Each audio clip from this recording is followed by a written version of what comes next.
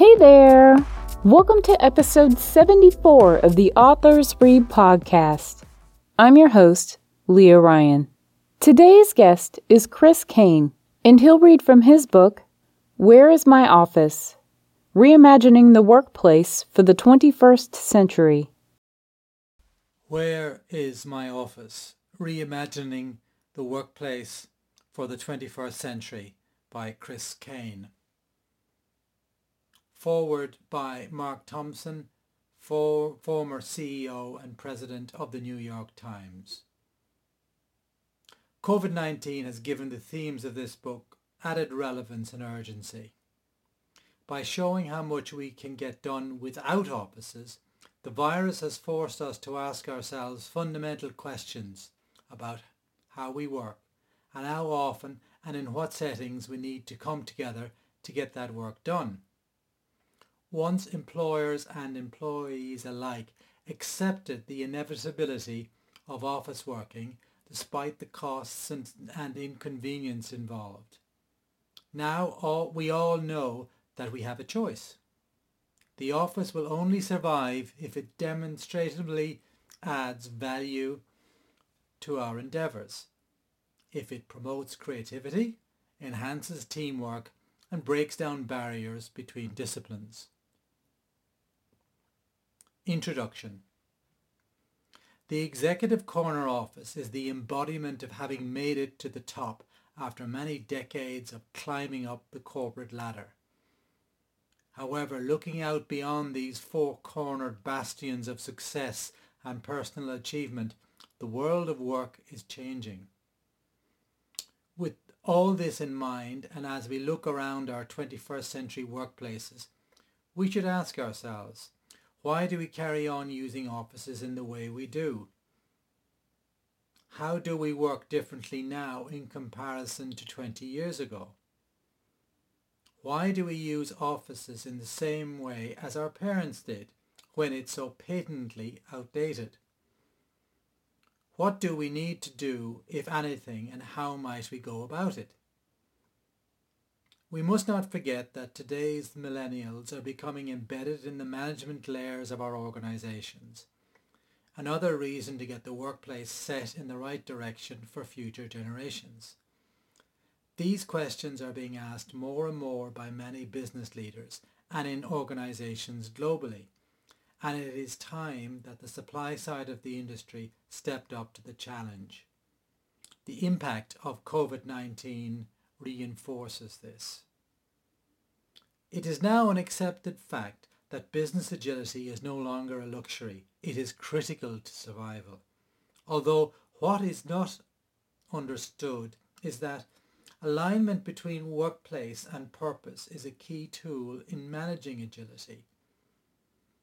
I hope that in some way I can help business people face and cope with the complex demands of dealing with the 21st century workplace through building agility in their working environment. Chapter 6. The Future Now. The future is not inevitable. We can influence it if we know what we want it to be. Charles Handy. When it comes to mind when you pass by an office building, those ubiquitous concrete, steel and glass monuments built to service commerce and mammon, commanding the skyline of the modern cityscape and dominating the lives of the millions of people who work in them. Most people hurrying past these monolithic boxes do not really pay them much attention. For workers themselves, one office building is pretty much the same as all the others. It is just the place you go to work. Many of them are still unsure of the different work options now available, which do not necessarily involve commuting into an office every day. For business leaders, especially CFOs, they view the office building as an expensive, inflexible liability, especially when coupled with complex leasing systems, making it difficult for them to see how a cost centre can transform into a value creator for their enterprise. Again, it is down to how one perceives work, the workplace, and how they relate to office buildings. But what is becoming more evident is that they are no longer seen as edifices providing shelter for those working in them. As has been demonstrated, the way that many organizations function and the very nature of work has now changed. This has certainly provoked the debate among certain quarters about what the office of the future will look like, with some even proclaiming the demise of the office itself. What has not been focused on is what is the purpose of the office and the workplace in today's business environment. In one of my first meetings at BT all those years ago, it was my good friend Caroline Waters who hit the nail on the head by remarking, "The only purpose of the office in the 21st century is to help the performance of the business." That, in a nutshell, is what should be the main goal, assuming that both the traditional landlord and tenant mindset can shift to a more progressive and forward-looking standpoint. However, this has been influenced by the convergence of three key aspects. The way the use of offices has changed owing to the digital revolution, the maturing of flexible working options, and the nature of demand. The impact of property on the supply and demand side of the commercial real estate equation. The upsurge in sustainability and doing the right thing agenda. In other words, what I call smart value. This may appear as overly simplistic, but one is also factor in the enormous changes taking place which are altering the working landscape, one that is becoming more reliant on talent who wish to be agile and are more footloose. And this liquid workforce will drive real estate agility as the gig economy grows significantly over the next decade. Added to that, people are becoming increasingly discerning about where they work and who they work for, reflected by global consciousness surrounding sustainability, the environment, and ethical governance, ESG, plus the effects they have on business, society, and by extension, everyone's lives. This is a dilemma which enterprises and leaders are faced with, especially when major Wall Street CEOs are making bold statements that awareness is rapidly changing and that the business world is on the edge of fundamental reshaping of finance. Business people are sitting up and taking note. It is likely that the enforced large-scale shift to remote office working brought about by the COVID-19 crisis will accelerate awareness in boardrooms of the widening range of choices available in ways of working. Also, many of their doubts will be alleviated as to how it will work for their organisation. As this is still at a rudimentary stage, maybe leaders need to direct their teams to start focusing not just on cost cutting, but on how the office portfolio could help business performance as more and more organisations shift increasingly to flexible work, which also includes more traditional companies such as Amex, BP, Cisco, Dell, JP Morgan Chase, Philips, among many other major international firms. Taken together with early adopters like Google, Microsoft and Salesforce, who have already shifted their thinking away from real estate portfolio strategies to focus more on distributed workforce strategies, for the large number of their employees who will be working differently. This must be seen as a sign that just like the broadcasting world's migration into multi-channel viewing options, which provide choice for the consumer, commercial real estate's answer has to be multimodal omni-channel working.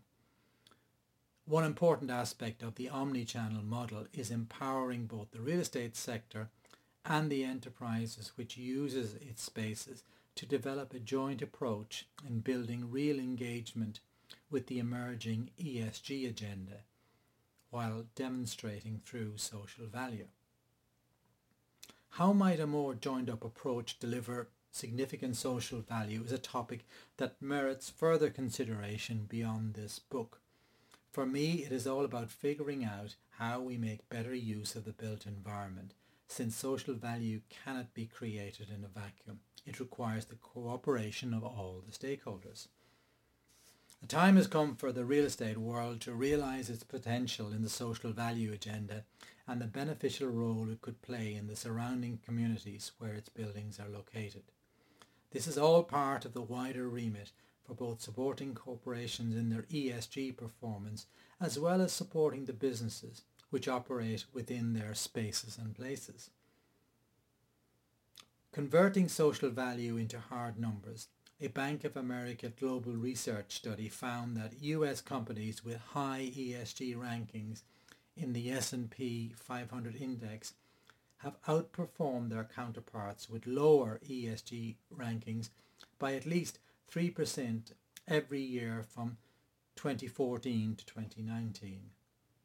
Putting it simply, ESG derives value in the millions of dollars.